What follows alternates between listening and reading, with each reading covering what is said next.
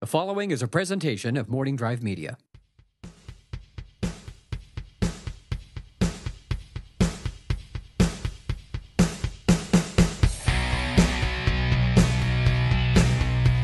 Broadcasting from San Luis Obispo, it's the Knapsack Files on the road. I'm Ken Knapsack, and I am here at the San Luis Obispo Little Theater.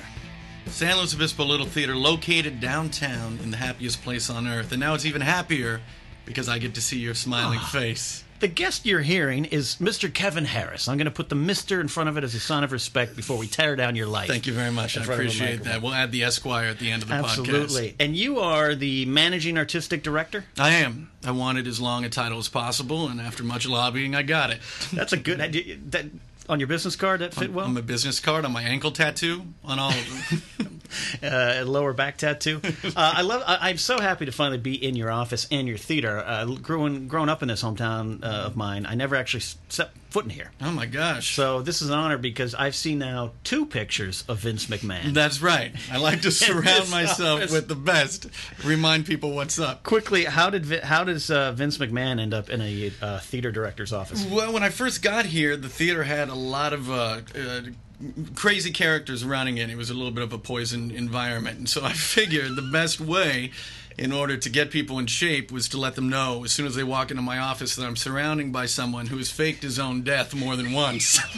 Just to remind them that I'm willing to do that at any point. Have you yelled, "You're fired"? Yeah, not yet. When did you become the director over here? 5 years ago. 5 years ago. Yeah, just had my 5-year anniversary. How does that make you feel? Grown up?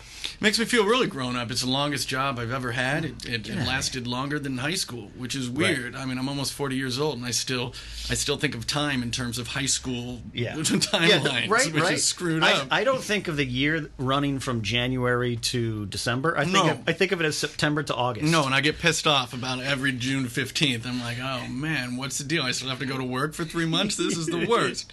That's how it works. Now, Kevin and I went to high school together at Arroyo Grande High School. You were a year ahead of me. That's right. And I didn't know you too much in high school, other than you were kind of a celebrity within the drama department to me. It was like, oh, that's Kevin Harris. That's Mr. Kevin Harris. Mr. Kevin Harris. That's probably why I still call you that. That makes sense. But we had a kind of a reunion of our own and get to know each other a couple years ago at a Chili's bar on a Friday night. We sure did. Did. Where you want to spend your Friday nights is Chili's. It was quite an evening. And we were on the patio. It's a little bit classier. We had the patio to ourselves. We ordered some I remember I ordered a Jameson's on the rocks, and the waiter, it was like, whoa, what do we got, Mr. Bond here? I know you probably used to beer. The waiter was pretty sassy, and then I ordered all the beer. Yeah, yeah. And by the end of it, we were so in a deep conversation about life, the universe, and everything that I actually think it inspired me to start this Knapsack Files podcast. Because this is where I come to talk about growing older. That's great. And accepting my failures. You started that. It was a reminiscence fest. I remember we were standing outside of the gated area of Chili's, because at that point we'd reached the point of inebriation where we were no longer, we felt that it was not good to be on the actual Chili's proper. And we were actually standing outside looking at the Walmart, looking at all these buildings, and we had the talk of, do you remember when all these were just fields? I used to hit golf balls at the back of that movie theater. You could see nothing for days and days. And I remember, now you have this job, which is an official. My day job is it's a director of security at a mall. Right. And you've got this title. It's a good title. It's a good title. Yeah. Your title. I would like to put those letter to letter, see which one's longer. Let's do it. And you're a father of 2. So that makes you infinitely more responsible than I am. Well. And I remember we were talking about growing older then, and you looked at me with I think a ciggy in hand, drink in the other, and you're like, "Isn't it funny how it turns out exactly how they warned you?" And it was like, "Oh yes, this old age thing. It's the worst. Everyone sits down and tells you when you're 18, repeatedly." This is going to happen. Repeatedly. They can't wait to... Have you gone on to tell anyone else? Yes. Have you had some lectures for people? Yes, my employees average 18 to 22. Oh, man. And they're young men full of piss and vinegar and all the plans in the world. I'm like, let me sit you down. And you probably wear a suit, too. And a tie. Yeah, and all right. Sometimes even a little pocket square. So you have the outfit suitable for lectures. And look at this beard; it's all white. Right. All white. Right. And I'll sit down and tell him, like, "Hey, this is X, Y, and Z. It's going to happen." Right. And I see the looks in their eyes that I gave others. Doesn't go so well. Doesn't go so well because they'll never wind up like you. No one would ever wind up like you. No one. They look at me like, you failed. Right. I don't intend to fail. And here I am. But how? And I think was a part of the discussion we had. Mm-hmm. This is a great gig, though. You went out to Iowa to learn to do theater directing. Right? Yeah. Am I recalling that correctly? Yes. Yeah. Went out to Iowa for grad school. Graduated in 2007. And why Iowa for theater? I connect that for me. Well, I had 2 kids at the time, and I was looking into a bunch of different grad schools, and a lot of the best ones were in cities. And my wife at the time, and we knew that we didn't want to raise 2 children in a 1-bedroom or 2-bedroom apartment in the middle of the city. And so Iowa had a great playwriting program and wanted to work with playwrights focusing on original work. And we knew we could afford a house there and have a nice life during grad school, which is great because if you're going to live on student loans anyway and go tens of thousands of dollars into debt, you want to be happy. You want to be able to drive a nice Dodge Caravan while you do it. See, that is a very responsible decision. I'm all about it. I got responsibility up the ass. Did you always? I found it there. The doctor found it there on my first physical. Which mine were at 34. Yeah, 34? That's not bad. 34, the doctor was like, all right, this is it. I had to get a physical. I remember I had to get my first physical was because I was playing water polo in high school, and they make everyone, go through that first physical. And I went, all right, that wasn't so bad. And I figured it would be an ongoing thing. I would get one at 18, I'd get one at 19, and then I didn't get one till around the same age you got yours. Yeah, years go by. So we're already talking about fingers up the rear there. How did that happen? Old men talking about that, but that's where they found your responsibility. This is true. So you're in Iowa, and I now that makes sense to me. I mean, I get. You don't have to go to UCLA or USC to learn film or theater or anything like that. I get it. I'm certainly not implying that. It's just I always was wondering, like, that was a weird choice, but now it makes sense. Yeah, that was their focus. You go there and learn there, and then how soon do you come back and take this gig? Well, right after I graduated there, I stayed after to direct a couple plays in and around Iowa, and at that point, my marriage was falling apart, which was a great way to live in Iowa. And how much is that to blame on Iowa? Well, the winters there are cruel. They are cruel. They are cruel to marriages. They are cruel to intimacy. No. Okay. Yeah. I think the cold. Okay. Okay. I have a problem taking responsibility. No, it's true. No. Okay. You made a good decision going to Iowa. And I did. So you're there. Things are not going so well. And then when the marriage ended, we'd been married for about 10 years, and we do what people do when they have a couple kids and they don't know what the hell to do with their lives. We decided to move back home, kind of get everything together, settle down, figure out what the next step is. And so I was around here for 8 months substitute teaching. It was a real sorry time. And I happened to go out with one Hi, kids. I'm here, your teacher today. Kill me Never now. Get married. Let me tell you about Iowa. That substitute teacher had a whiskey. Man, I was one gigantic walking whiskey at that point. It's like, don't taste my tears. And I actually went out to breakfast with one of our old teachers. I don't know if you ever had Miss Smee, and then her name was Miss Richardson. Yeah.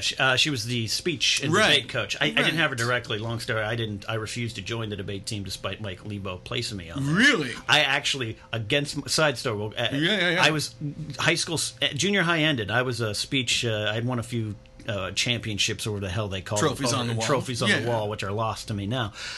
Just my memories of my past glories. And I refused. I have a problem with doing what I'm supposed to do in life. Right. It's my responsibility. And I got my schedule, and I was on the speech debate team. And I think my junior high, Mike Lebo, put me on there. Right. Against my will, I was drafted. Oh my gosh. So I didn't have her directly, but I know who she is. And you refused to do it. I refused because why have a path of success? That's true. Why not meander through life? I hate it when people look out for you and try to put you on the right path. You're right. What asshole? Did you let me fail to the middle? Please. So you're talking to Miss Smee. Yeah, wondering what I knew she'd been through a couple divorces, and I was wanting to talk to her about that. Yeah. And she happened to be on the board at the Little Theater at the time, and she said, we have this. We're looking for a new executive director at the time. Is this something that you would be qualified to do? And I remember her sitting at the Girls Restaurant, which is this total shithole in Arroyo Grande, and my God. It closes at 5. And the side story, I went in there a couple years ago because I had this good memory of being there with Janine, and I walked in, and apparently that memory had completely romanticized what that place smelled like. You ever walk into a restaurant and it just smells like old people? And you wonder, how do people eat here? The Girls Restaurant, for those, it's a staple in Arroyo Grande, where I grew up on Grand Avenue. If you've ever walked into a Denny's and thought this is not depressing enough, go to Girls. It was terrible. So you're there. Terrible. We're there, and she said, "Would you be qualified for this?" And I looked at her, and I'm like, "That is literally about the only thing on earth that I would be qualified to do." That's it. So she just happened to nail it. Yeah. And I interviewed for the job. I didn't think I'd get it, and I got it. And 5 years later, were you at the time? So you're early 30s at this point, right? Yeah. Were you? I think for guys like us, that's still viewed as kid time. Like, how can I get this job? I still like video games. Most definitely. Buy comic books. Yeah. How am I gonna work in all my margarita drinking and Galaga playing to this work schedule? But back in the day, 33, like if you weren't working hard 40, those are the people that give you lectures. Right. Growing up, it's like, oh god, that guy's 30. His life must be over. So were you up against like older, more experienced people, and that's why you didn't think you'd get it, or? Well, the Little Theater and I had a bit of a pass because I had a theater company here after undergrad called Centerpoint Theater. Yeah. And it was the head of that for a few years, and then when Centerpoint, we lost our lease at Centerpoint, I just went apeshit crazy and went to the press and called out the Little Theater and for them getting all this city support and how all their shows suck and they don't deserve all the support and you're shutting down the only good theater in town. It was this horrible. No wonder you have Vince McMahon pictures up on your wall. No, it's a nice reminder of don't go spouting off your mouth in real life, Right. Because it doesn't work the same as in wrestling. Keep it to a wrestling ring. Wow. Okay. Yeah, and a lot of regret over that. So when I walked into the interview, I remember the final interview. The whole board was there, and there's some people on the hiring panel on the board that were there when I wrote that, and that was 10 years ago. And of course it came up, and I just said, I was 25, and I knew everything, as you do when you're 25. I'm not going to be lectured by anyone. Right. No one ain't going to tell me how it is. Just spouted off, and I was never, ever going to come back here for the rest of my life. So I thought that it would be a nice little parting shot. Well, that's a mature, contrite argument. That probably made sense to them, right? Yeah, there was no way I could get around it. They had printouts of the goddamn article. So they were waiting for it, yeah. Right? And in the end, I'm like, oh, shit. Even Vince McMahon took back Eric Bischoff. He did. In the early 2000s. He did, and that guy's a true asshole. Right, exactly. God, a lot of wrestling talk going into this theater talk. I've always said wrestling is extreme theater. Woo! So you get this gig, and did you sit down here and think, this is it, I'm an adult now, or did you it felt that way at the beginning. When I got here, I found out pretty early in the interview process that I was going to be the 6th executive director that they had had in 5 years. Oh, wow. And I'd worked in nonprofit basically my whole life, and I knew that any organization that had been through executive directors that fast, it's not the chances of them hiring 5 inept people, 5 people who are completely wrong for the job is a billion to 1. So that means that there's something systematically poison in the organization, and this organization was no different than any nonprofit. They all go through valleys and hills, and it just happened to be a pretty treacherous valley at that point. And you come in and you have to start building from the ground up then, or changing the atmosphere. You're like a guy taking over the Cleveland Browns. You kind of got to. We're going to bring a winning attitude. I don't watch a lot of sports. Oh, they're a basketball They were the people team. in Major League, right? Yes, right. That's them. Yeah. All right, cool. So yeah, it was a bit of a mess. The board was completely divided. Board meetings would go on for 4 to 5 hours. Open yelling. It looks a lot like wrestling interviews during the board meetings. Sounds like it. And the only reason that I stuck around during that first year through all that political nonsense is because I was totally desperate. Like I had wanted to stay around here because my kids were around here. Yeah. I was traveling around in order to make a living as a director at that point. I'd have to be on the road 9-10 months out of the year, direct 7 or 8 shows, and it just wasn't an option to be away from the kids that much. Right. And that sort of nomadic lifestyle at that point was no longer good for any sort of introspection, going to a new place every 5 weeks. I imagine it's much like being on the road as a comic. Yeah, that's a road of desolation. And, yeah. And at least as a theater director, as you go from town to town, you go into this brand new environment, and you're kind of at the top of the totem pole. Right. And so it feeds into this god complex, and everything is A-OK. So you can kind of become this Christ figure as you direct this play in you come in on a donkey. He had a car. You usually leave on a donkey. Backwards with your hands behind my back. So all right, so you get in here, you roll up your sleeves, and things start to turn around. Then I mean, you're still here, so something went right. It did. It took a couple of years, and just kind of sticking it out, and slowly getting new board members in, slowly getting new staff in, and just creating an environment of a bullshit-free environment where you just tell the truth, and you don't stab people in the back. That's impossible. It's really impossible. Really hard. Yeah, it took a long time. Wow. And it's difficult to keep that environment on track. But that's with something like this, with the community theater. I mean, we do 16 shows a year, and dealing with all of those. Dealing with is not the right term, but in terms of, sometimes you have to deal with all these volunteer actors and directors in every single production that comes in, and rightfully so. That production is the most important thing for that particular person and that group of people, and trying to navigate that it's got to be hard. Friction. Quite frankly, and this sounds like I'm making a joke, my only frame of reference is Waiting for Guffman. Right. I mean, that's my only frame of reference to directing theater, I've got to imagine. But it's like anything else. I have a 4-person writing team company, and there's infighting. Right. and problems and things you have to, quote, deal with. That's just part of life. People always say, why, everything's so high school. No, that's just human nature. Right. It just starts then. Exactly. It never gets... my mom just retired as the activities director at the Oaks and the Villages and everything over there in San Luis. She had people 75 and 85 fighting. Oh, man. It just, that behavior just keeps going. So, but you get in here, you have fun, and you do 16 productions a year? Yeah. How full are those? I know you just did yourself a one-man show, the Santaland Diaries. Is that? Yeah, that just closed over the holidays. Well, perfect timing to close it right after Christmas. Yeah, we try to do really smart scheduling like that. So when I heard the word Santa, I thought that it should be Arbor around Day. Christmas.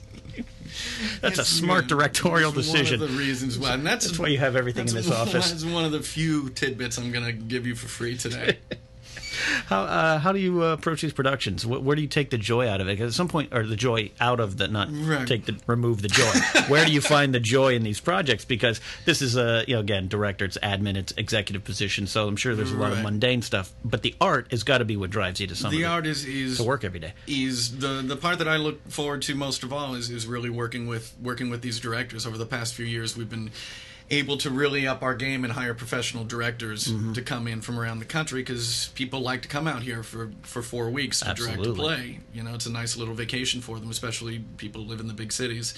And so they come out here, and being able to collaborate with these great directors and really having that mind shift, which took a couple of years to really get into the idea of community theater, because it is different than professional theater, and you are going for a different thing. You want to make the productions as good as possible, but you're also here to make the experience as enjoyable for these volunteer actors who are giving up months of their time and energy. And how fun is it to take these actors and find some gems and coach them and find someone who might be a secretary somewhere else or something like that, and I always wanted to try out for a play or something like that. And it's fantastic. Yeah, we get a lot of people. Who did drama in high school or maybe did one or two plays, and now a lot of retired people, especially in this area, who just kind of tiptoe back into the theater.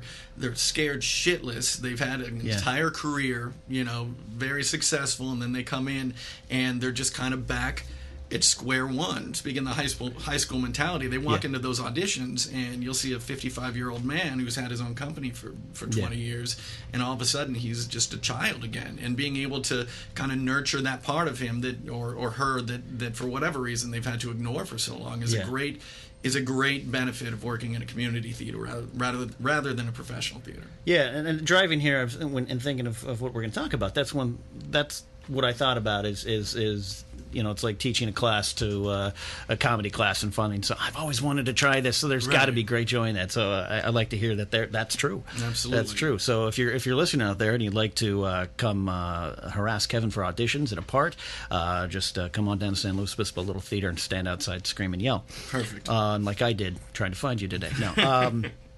So, what do you got running now? What's running now? Pinocchio? Right now we have a year-round Academy of Creative Theater and acting program for young performers, and we do 2 productions with them every single year and have classes year-round after school. And we're doing Pinocchio. We have one more weekend of Pinocchio. All actors from ages, I think the youngest one is 4 up to 17. It's a great production. It's one of the best children's productions we've had here. It's really fun. That's great, and that's God, it's a lot of fun. I'm looking at. I don't want to give anything away, but I look what you got coming up here too, and you got a lot. It's chock full, man. It's chock full. I like to keep those calendars up there and right next to Vince McMahon, so people understand how important and busy I am. Yeah, and how lucky they are to be speaking with me. Those are really the three pillars of the environment I attempt to create around. You're working hard. I made one pass. I was trying to get around the parking structure, and I saw you outside looking like you were overseeing something. Some people were digging and you were like, "Yes, keep digging." Very good. And then I found you under a tree reading a book. Right. Let's talk about getting older. Oh yeah. Let's talk about this. No details are needed, but I do want to know how. Do you, coming out of a divorce, regardless, again, like I said, no details needed, but coming out of any kind of divorce, I'm fascinated about how you can get back up on the horse of life.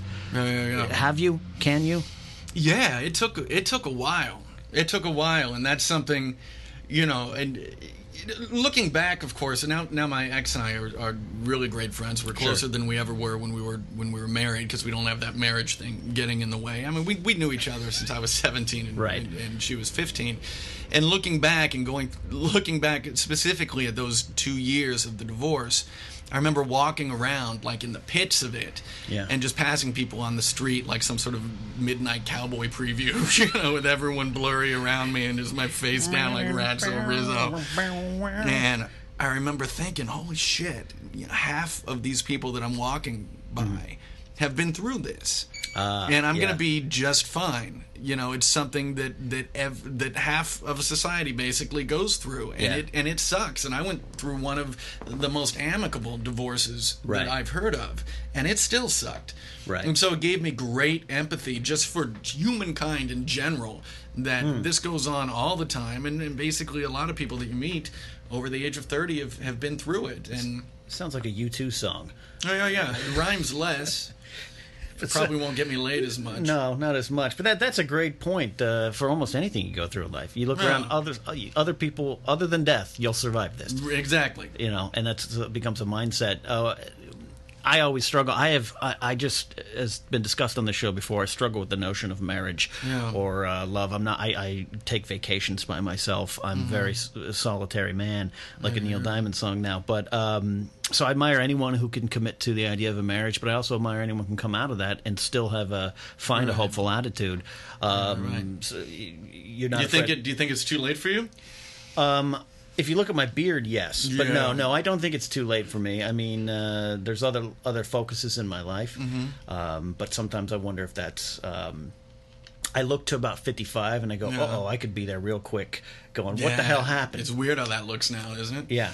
Yeah, it's closer to that than high school, which is, again, the big dividing point in life. Yeah. My 20th is coming up this summer. Oh, nice. I think you're going to have a great time. Yeah, I'm waiting for a Rod to organize it. Otherwise, it's not happening. Where are your cufflinks?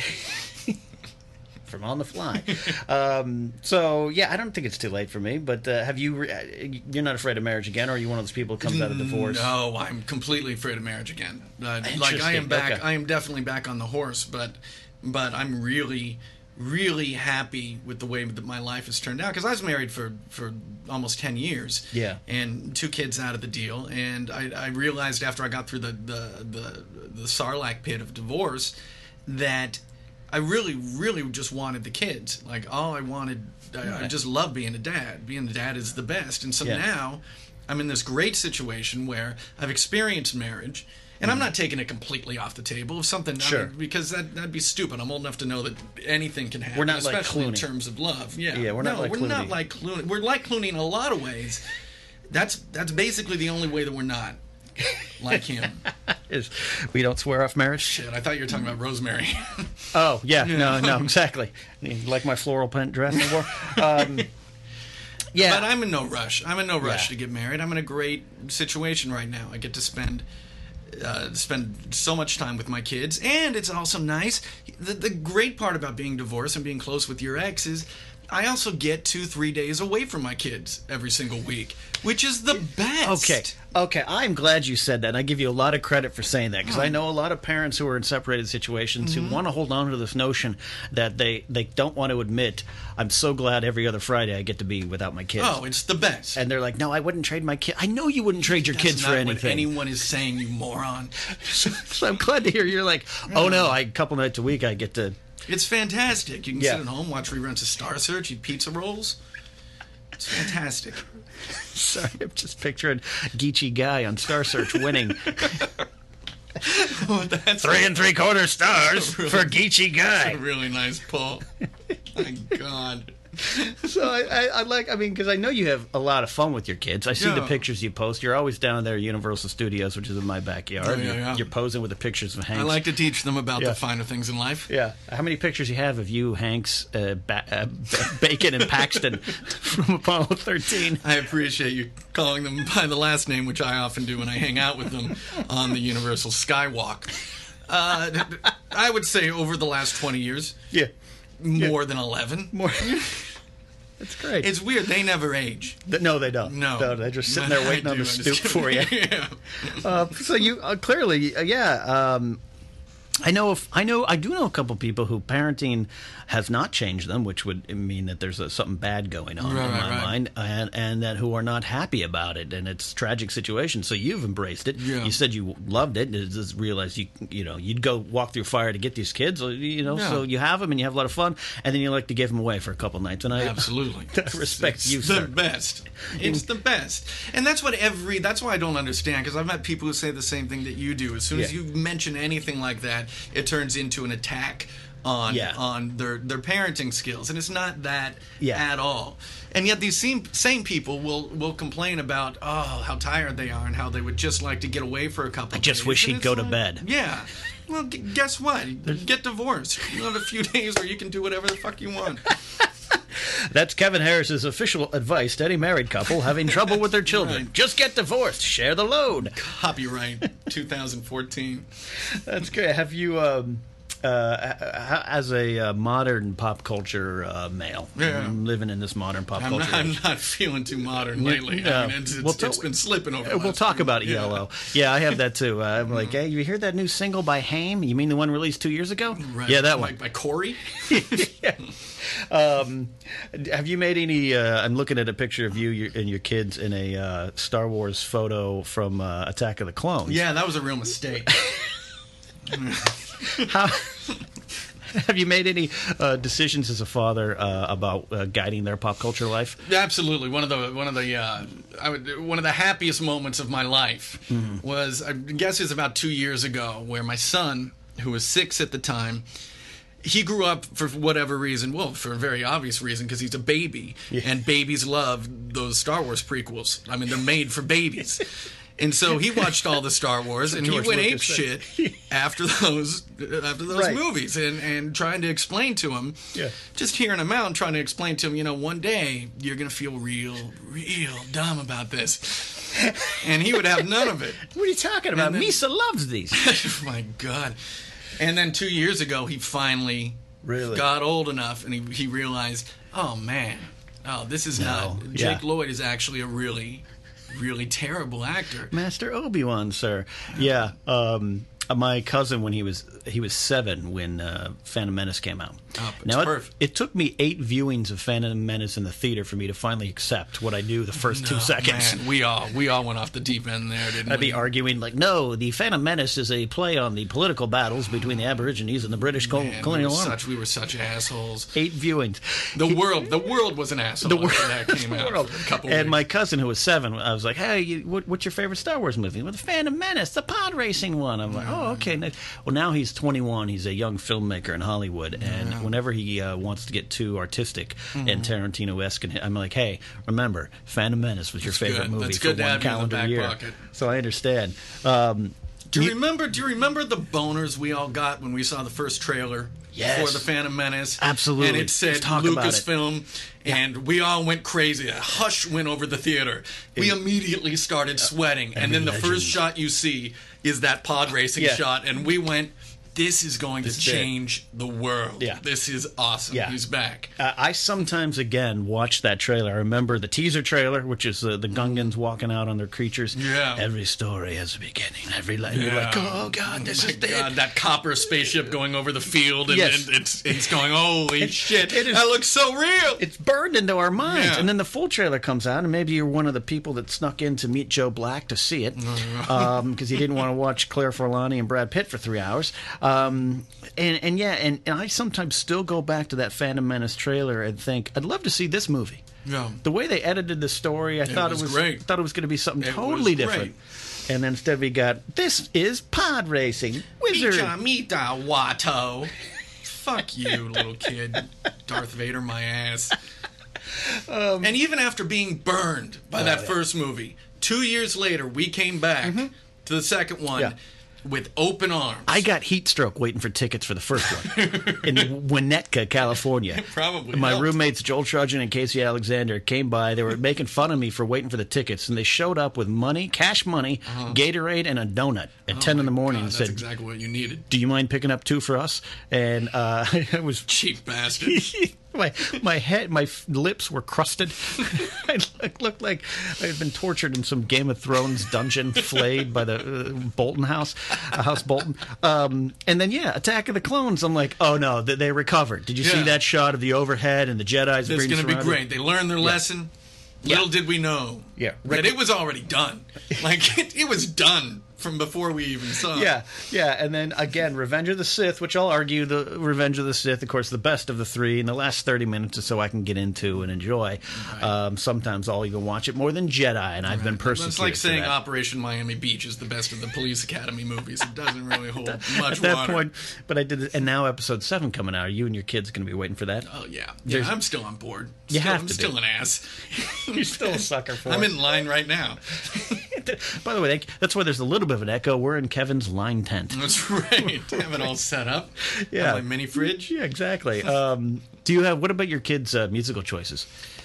You know that's, have you guided that at all? It has, and Ella, my oldest, just went off the rails. Like Cara, I'll spit my water out. We it's something that we talked about, especially after the divorce, because we wanted to make sure that they got. And when you're driving in the car, you have complete control over what they listen to when they're younger. And so you can make those choices and get that music into their brain. And if you play anything for a kid long enough, they're going to like it. It doesn't matter if it's Gordon Lightfoot or Dan Fogelberg. 2 strange examples pretty similar. Not at all. Pretty similar. Not at all. But you can do whatever, and so we decided, the legend came down from the Chippewa on down. Don't do that. You're gonna have to pay for that if you go much longer. Stop. That was close. Point taken. So we got him started with the Beatles, of course, because you can't not do that. Yeah. Moved on to Pink Floyd. Definitely got some ELO in there. Kind of sparsed throughout. We fooled him with that. And then it's going pretty well.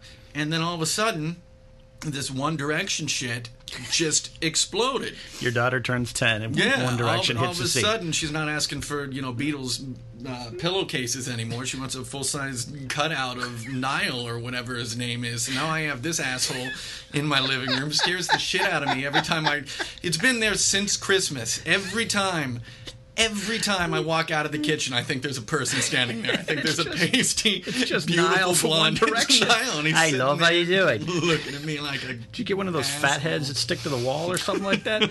And you're like, hey, my cutout of Paxton Hanks and Bacon is in the living room. This cannot work. This is in a different universe. I am fascinated, though. Did you and Cara sit down? Did you literally sit down and plot out what they were going to listen to? Yeah, absolutely. That's awesome. Yeah, so we could be listening to it at the same time. That's beautiful. In the car, so they can get this little lesson. That's spectacular. I love and to hear that. You can tell when their interest starts waning in something else, and then there's no shortage of stuff to. There was the Kinks for a month. There was the Clash for a little while. It's just try to go all over the place, just so they get it in their heads. Because as Ella proved to me, as people told me would happen, but I didn't believe these assholes when they would try to lecture me and say, you're gonna lose your daughters into pop culture. Are you kidding me? She's my best friend. And I've seen American Beauty. I see what happens between fathers and daughters. I should know better. I'm going to throw some broccoli against the wall. Yeah, I get it. I am waiting. I'm waiting till we have that conversation where we're washing dishes together and I say to Ella, we used to be buds. What happened to us? It's only a matter of months, I think. And One Direction will play in the background. I got you listening to T for Tillerman by Cat Stevens. What are you doing now? So it's going to be a pretty heated conversation. How do you? So I guess at one point, obviously, in a good father, you got to let them go their own way, right? And then turn your focus to your son. And then, unless I'm not willing to let go of the reins completely, but it shifts. For her entire life, I have been playing music for her, and now she wants to listen to her own music, and I'm years behind. And I don't know who One Direction is, really. I know of them, but I've never heard their music. And so now she's playing music for me just so I can desperately try to hang on to her as long as I can before she goes through the sports bra into junior high. Your six-year-old son, how's he doing? How's he? 8? He's 8. 8. So your 8-year-old son is like, Dad, this is Mumford and Sons. Oh, Jesus. Oh, my God. And I'm going to grow my hipster beard now. Oh, man, that's going to be a terrible day. But it sounds like you had a good ride, though. It was good. You weren't listening to the Wuggles too much after a certain age. No. And I'm fascinated. It's like, I guess one of the fun things of being a parent, you think, would be to introduce something to your kids, but then the flip side of that is they show back up with Justin Bieber T-shirts. But that's right. I think the base is there. I think you're gonna by 18 it'll come back. Yeah, I hope so. I hope so for your sake. That's the plan. For your sake, Commander. For the Emperor is not as forgiving as I am. My goodness. You've also done some film acting too. You were part of Aaron Mechek's movie up here, right? What was that called? The got it written down here. He did the 10 years later, and I wasn't part of that one. Oh, okay. No, then I'm thinking of more than stars. Yeah, that wasn't Mechek. Okay, no, he didn't. My apologies. He didn't direct that one, but he was in it. Okay. Yeah. Tell me about that. How that came to be. There was a guy that I knew from Centerpoint who used to be a scenic designer over at Cal Poly, and he helped out a lot at Centerpoint, and he opened up his own production company here, and he received a script from a writer named David Vienna, whose blog just exploded. He has this parenting blog, and he just got a book deal, and it's weird. It's weird how that happens. We'll talk about that in a little while. Bookmark it. Bookmark it. And he received this script, and it was all about San Luis, and he'd had this production studio for a while, mostly local stuff, commercials and a few shorts. And he decided he wanted to make a feature, and he put a couple years into funding it, and he made this feature, and he cast Aaron and I in it, and a bunch of other actors. Some people from Los Angeles, right, California. Us a-holes from Hollywood. That's right. We're gonna go up to this little beach town and shoot a moving picture. They were the ones who had to be housed. No Frito boats for them between scenes. So it was fun. It was a nice, low budget but very professional and fun experience. Well, you can do them now. I mean, this is the blessing of technology. It changed everything. Yeah, I'm an a-hole here thinking I can do some sort of talk show in your office here right now because I have a MacBook. Right. So you could do them and do them well. And I will confess I haven't seen it, but I've seen the clips from it. And this doesn't look like it looks you like growing a up. movie. If you were like, oh, we're going to make a movie in St. Louis, I'm like, oh, Ed Dickerson's video production class, right? Like, but it's great. So it had to be a fun experience doing that. Where can people find that movie now? Is it a streaming? That one Netflix? is not. It's recently been submitted to festivals again. Gotcha. Still tinkering with it, so he's holding it pretty close to the chest. Oh, so it's not available for viewing. Not yet. Oh, well, write your local festival people and request More Than Stars. Please do. Please write on parchment. Please burn the edges and dip it in tea. Seal it with Lord Tywin Lannister's. Sorry, making too many Game of Thrones references today. I've been reading Dance with Dragons like crazy this week. Any other films down the pipeline with them, or they're just kind of seeing with that? They're seeing what that's going on. He just did another a documentary that his focuses on right now. So he's going to festivals with that one right now. So More Than Stars is kind of on the back burner. Yeah. And what about you? Do you perform a lot in these plays, or are you just behind the scenes now? I know, again, the one-man show was you. But... Yeah, mostly behind the scenes. I try to get out on stage once every couple of years just to kind of remind myself what that's like. Well, and you're damn good at it. I remember one review years ago compared you to a Hugh Grant type. I remember something like that in the local press here. Yeah, the local press is really good. at typing things and putting them in a sentence structure. That was right after 4 weddings and a funeral. Probably. Thanks for pulling something so recent. Hey, what is he, man? Print is print. Print is forever. Yeah.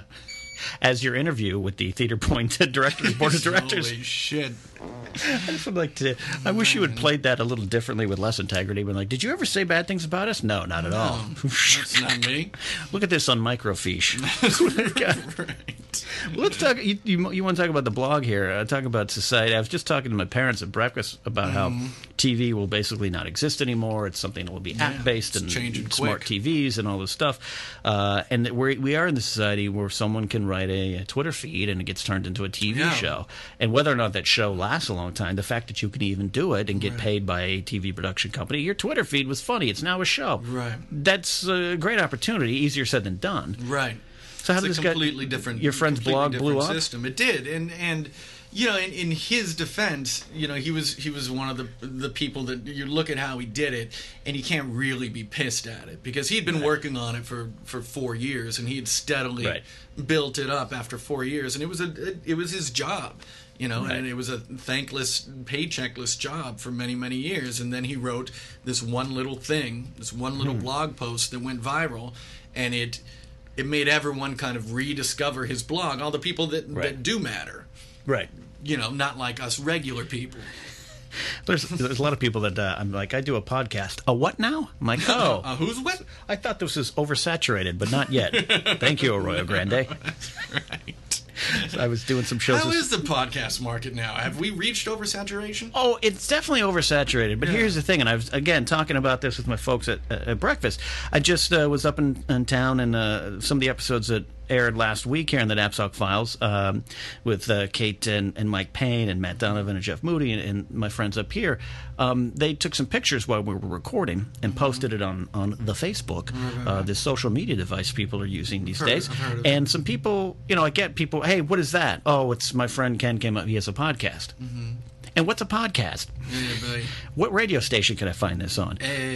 And so it made me, I'm not poking fun at those people or the town, so to speak. Right. But in L.A., like, literally everyone has a podcast, and it is oversaturated, and we all look at it very cynical. Right. When I talk to one of my friends, hey, you want to come over and be on my podcast? Yeah. Wouldn't you just rather go to dinner? No, I'm recording my show. Right. But that's not our audience. Right.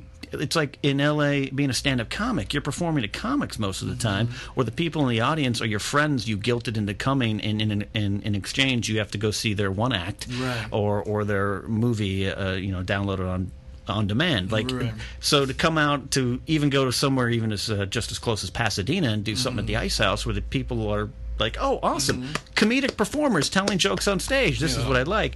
I got to remember when doing the podcast, whether it be this one or my Wrestling Viewpoint Network podcast or the Schmoes Know movie podcast that I produce, we're broadcasting to people not in our circle. And we can get cynical looking at that. And so it's refreshing to kind of think that people still appreciate it. Right. Oh, this is awesome. It's a podcast. This guy in Hollywood. Is it strange to try to figure out who exactly you are broadcasting for?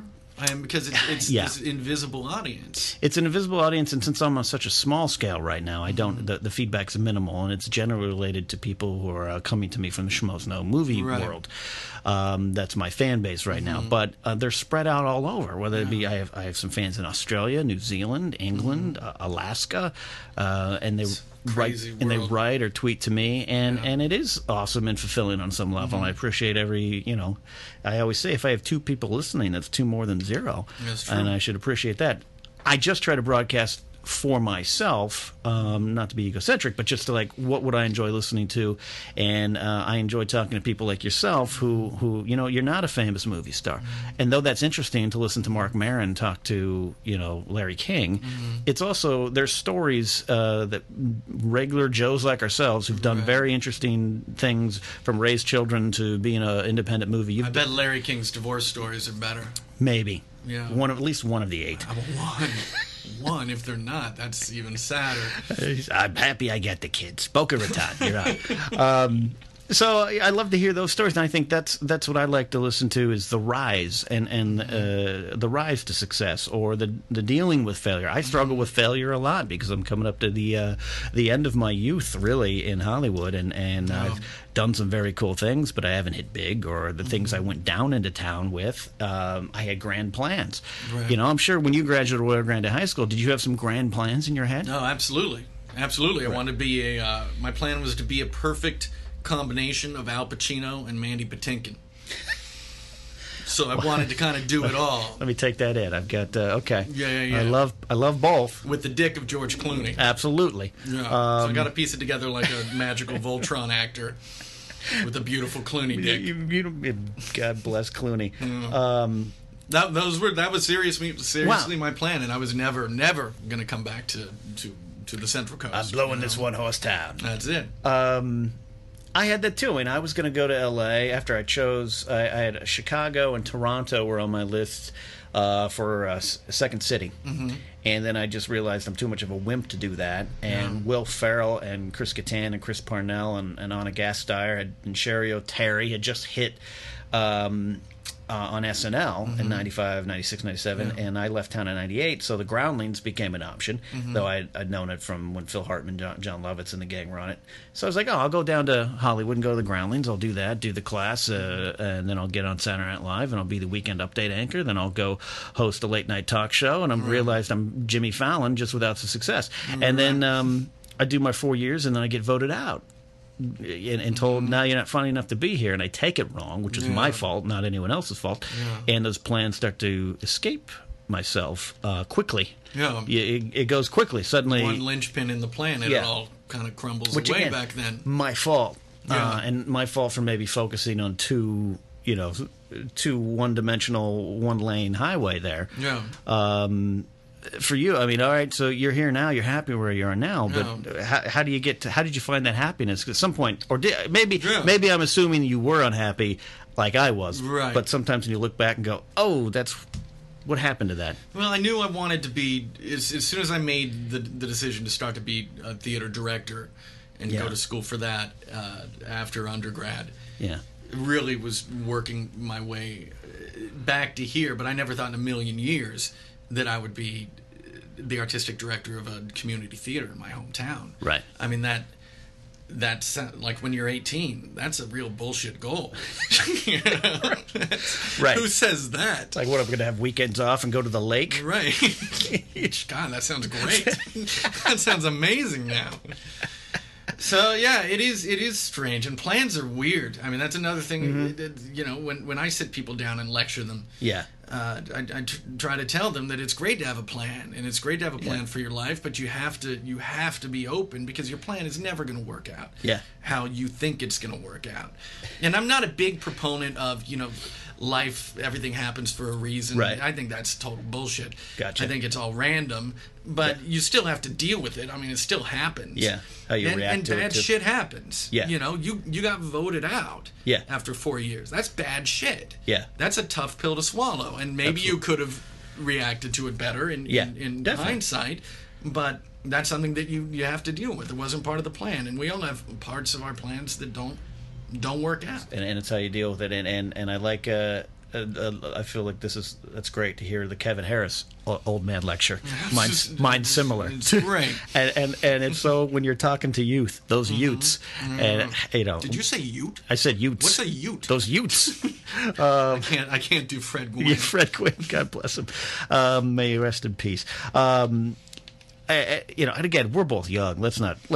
We joke about being old men. Yeah, but, we hang out with people that are older than us. Yeah, absolutely. And it's strange when you hang out with like a 50-year-old and we make a crack about being old and you know, our bodies hurt and they look down at us.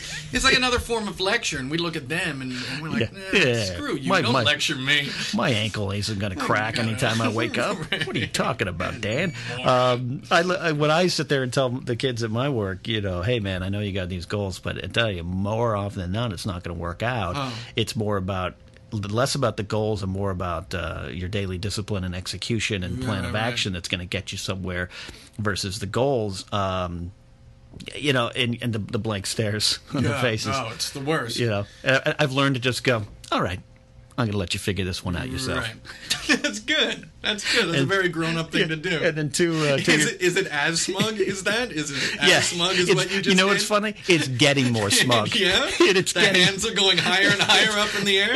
It's Larry David and Kirby Do you have Enthusiasm. notes for your lecture that you throw up in the air? I just go, okay. All right. Okay. It's Larry David now. It's getting like that because I'm getting frustrated because people will come to me, hey man, can you talk to me about that? And that's part of my job, just as I'm sure it's part of your job. Being a leader in a leadership position is sometimes coaching and guiding these people. I prefer to think of you and I as mentors. That Jedi mentors. Let's take it back to the grown-up like things. Mace Windu. Yes. I'm the one with the tentacles. Yeah, you know... that was a girl, right? I think so. She was hot. That explains... She had tits as well. That explains my dreams are weird. Yeah, and they'll come... So when they come to me, and after a while, you know, after advice goes unlistened, it's turned me a little bitter, so I'm kind of in a weird spot as a mentor. Absolutely. Where people are coming to me, you know, hey, you had some failure in life. How did you deal with it? I dealt with it this way, this or that way. And then they do the exact opposite. That's when I go... Okay. Yeah. Okay. You should take your lecture, write it down onto a piece of paper. Yeah. Burn the edges, dip it in tea, fold it into an envelope, seal it with the wax of Tyrone Lannister. Yeah. Tuck it into a Harry Potter book, send it to yourself, and then give it to them 10 years later. 10 years later? Why would you send it to yourself? Copyright? Copyright. That's smart. Yeah. That's Kevin Harris being smart right there. Yeah, I've been in the business for a long time. You have been giving advice that goes unlistened to. You know, and again, it's so funny. I do have a lot of friends who are 10 to 15 to 20 years older who are contemporaries and colleagues, but they occasionally will remind me, you know, I was actually there when the Beatles played. Young that's man. weird. Yeah, that's weird. That's old. I feel bad for them. Let's talk about something really important to your heart. Absolutely. Let's talk about something that I know every other day on Facebook you're attacked for, and that is your love of ELO. The Electric Light Orchestra. Yes, Jeff Lynne's band. Jeff Lynne's The Electric Light Orchestra. How did this come about? Tell us the story there. I had two older brothers, 8 and 10 years older, and so they were around when ELO was the tail end of ELO, really the disco years. Okay. Really beginning from Discovery onward. So around 77 was when Discovery came out. Okay. Would that be their peak? No. Correct me if I'm wrong. No, their peak was really around 74, 75 with El Dorado. Gotcha. And On the Third Day. It's strange. I think they were probably most popular during Discovery, but looking back, their best albums were 73 through 75. Understood. Yeah. Completely. And then they disintegrated in the 80s. Gone, right, huh? Yeah. And my brother would listen to them all the time, and he actually had an 8-track, a recorded 8-track. And I'd never seen one of them. Well, of course, I'd never seen one back then, but this was the first time that I'd seen one where people had a cassette tape and they would have 8-track recorders, and I'd never seen one like that. Kind of future am I living in? Exactly. It was nuts. And his neighbor recorded Discovery for him on this 8-track cassette. Right. And in the middle of it, in the middle of Shine a Little Love, he had recorded his own voice saying, David was my brother's name. David, wake up, David. And I thought, that album is so kooky anyway. You thought it was just I thought it was part of the song. It wasn't until 2 years ago. And the same thing with School's Out. When it goes, Alice Cooper's. I thought, because I played that on 8-track all the time, and I thought, oh shit, the 8-track is broken again. It's burning up every single time. So that's when I started listening to it, and I just grew up around it. Yeah. And then in high school, I got into different music.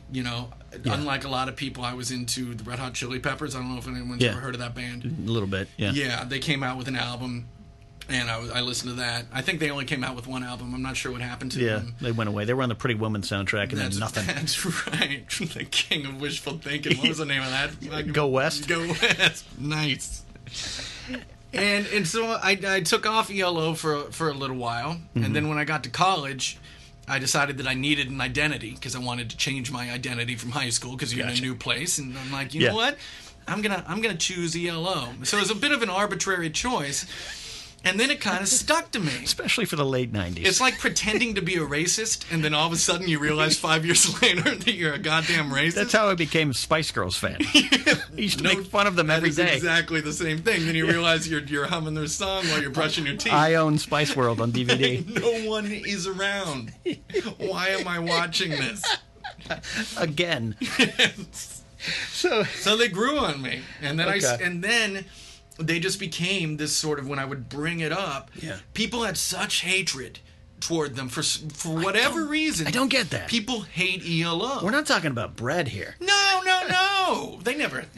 If a picture paints 1,000 words. We're talking about Don't Let Me Down. Yeah, it's terrible. Right. And for years, people would just shit on ELO, and so I felt that it was my own personal battle that I had to fight because I'd already aligned myself with them, this new identity. Right. And then I was like, well, this is bullshit. They don't even know what ELO is. They're not listening to any deep tracks, which are even weirder and crazier than the. Because for most people, when they think of ELO back then, especially, it was only through Jeff Lynne and Will Berries and producing Petty and even producing McCartney and producing Free as a Bird and the new Beatles stuff. Absolutely. That's when I was like, who's this guy with the big floppy beard and hair? Right. Oh, and he was in a band? Why is he always around? Yeah, why is he always around the most famous people on Earth? It's Orbison, Harrison, Petty, Dylan, bearded guy, Jim Keltner. I even know Jim Keltner on drums. I don't know this guy. Why? What is so that's how I came to know exactly. them. But here you are, 94, 95, going, I shall defend ELO to the end of time. And I didn't even think Jeff Lynne appreciated it. I haven't received one phone call. He hasn't written any songs for me. You did not dip your letters in the right tea. I did not. I did not. Why do people hate them? I don't know. I think people think that they're unbelievably cheesy, and I think they know a couple of songs, but they're called the goddamn Electric Light Orchestra. Right. And when you really break that down, what he was trying to do, he was on the forefront of synthesizers. He was creating his own synthesizers. He was doing overdubbing in a way. He was trying to outdo the Beatles in every possible way. The problem is he wasn't as talented as the Beatles, and so a lot of his songs and his lyrics are just terrible. Speaking of like bread just runs rodeos around Jeff Lynne in terms of lyrics. Shakespeare to Jeff Lynne's Michael Bay, but yes. But it's so funny you say he's not as talented as the Beatles, and I've heard that joke made in like Rolling Stone or Spin magazine, and then he ends up producing the Beatles essentially Right. in 94, 95. He's an extraordinarily talented dude. Yeah. And always thinking ahead of his time. And I mean, one of the big reasons why ELO has not been accepted into the Rock and Roll Hall of Fame is because during that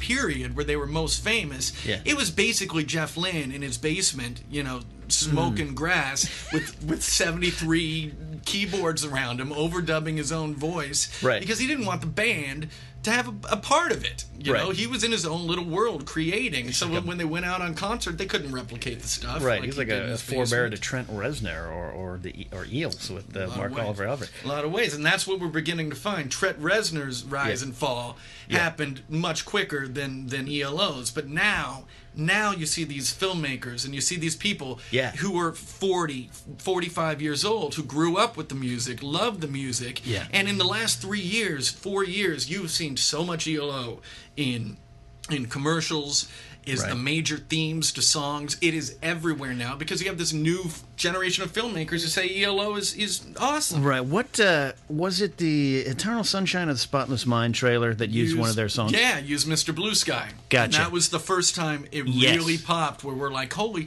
And that was one of the most mocked songs in their entire 04, 05, I think that trailer came out, and it was like, what's that song? Oh, it's a little band called ELO. Right. So was that the first time and that it was you were effing perfect. Yes. Yeah. It was, and that was the key.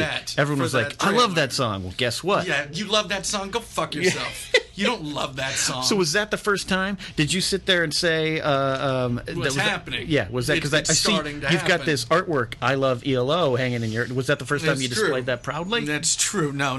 I did. Well, it's always displayed proudly, just not so prominently. Gotcha. That was the first time that I really started getting hope that this was going to happen. But that was a Spike Jonze movie. It was, early in his career. No one really knew what was going to... He had, being John Malkovich before that, and then Adaptation. Yeah, you're about right. And he, and I was like, this is great, but it's still kind of an arty flick. It's not going to convince the masses of ELO's greatness. Was that Spike Jonze or Michel Gondry? I can't remember now.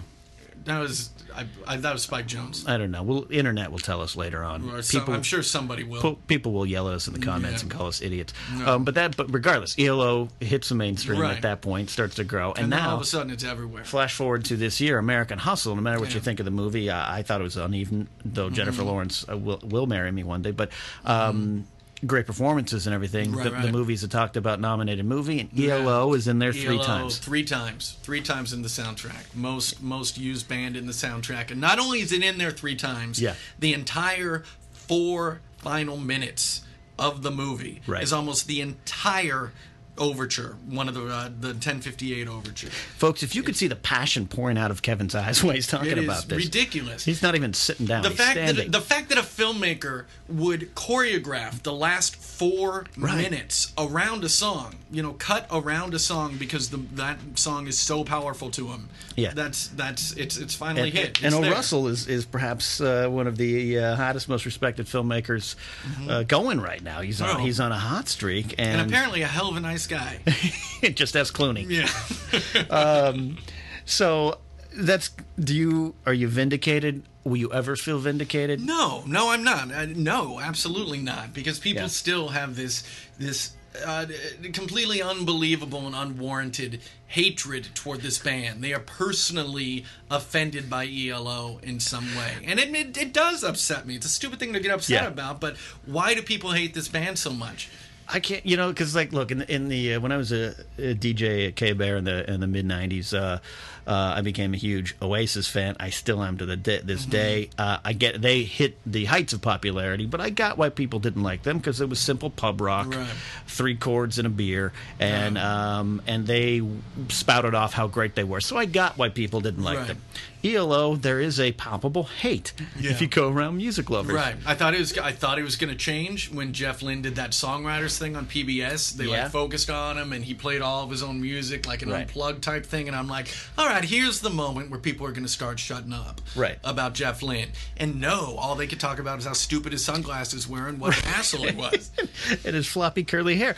He won me over with his parts in End of the Line and Handle with Care with the Blueberries first album. I'm sold from that point on. Yeah, his voice and sound, because it's it's kind of his signature sound at that time period, kind of the jangly acoustic guitars that dominates the Wilburys' first album. It's the only two songs that everyone knows from the Wilburys are all Jeff Lynne. They're Jeff Lynne's work. So, and then again, come the anthology and the Beatles sort of reunion in '94, it's his work that turns Real Love and Free as a Bird into workable songs in my mind. So I forever, you will not get an argument from me, sir. This really feels, you have no idea how seldom this happens in my life. This is maybe the fourth time that someone has said such kind words about it. I ain't kidding. All right. I ain't kidding. I appreciate that. I ain't It's going to be a good day. I'm so glad we got to close the interview with letting you have that forum. I'm honored that you had the ELO platform. Well, I just hope that you don't hear any flack about it. Oh, we probably will. Yeah, McNeil's writing his response on parchment right now in San Francisco. He's dipping it in green tea. Absolutely. Well, Kevin, thank you so much. Where can they find information about the Little Theater on the interwebs? You know what? Just go on to Google, to search engine. Mm-hmm. Okay. On the Is that like a Yahoo? www.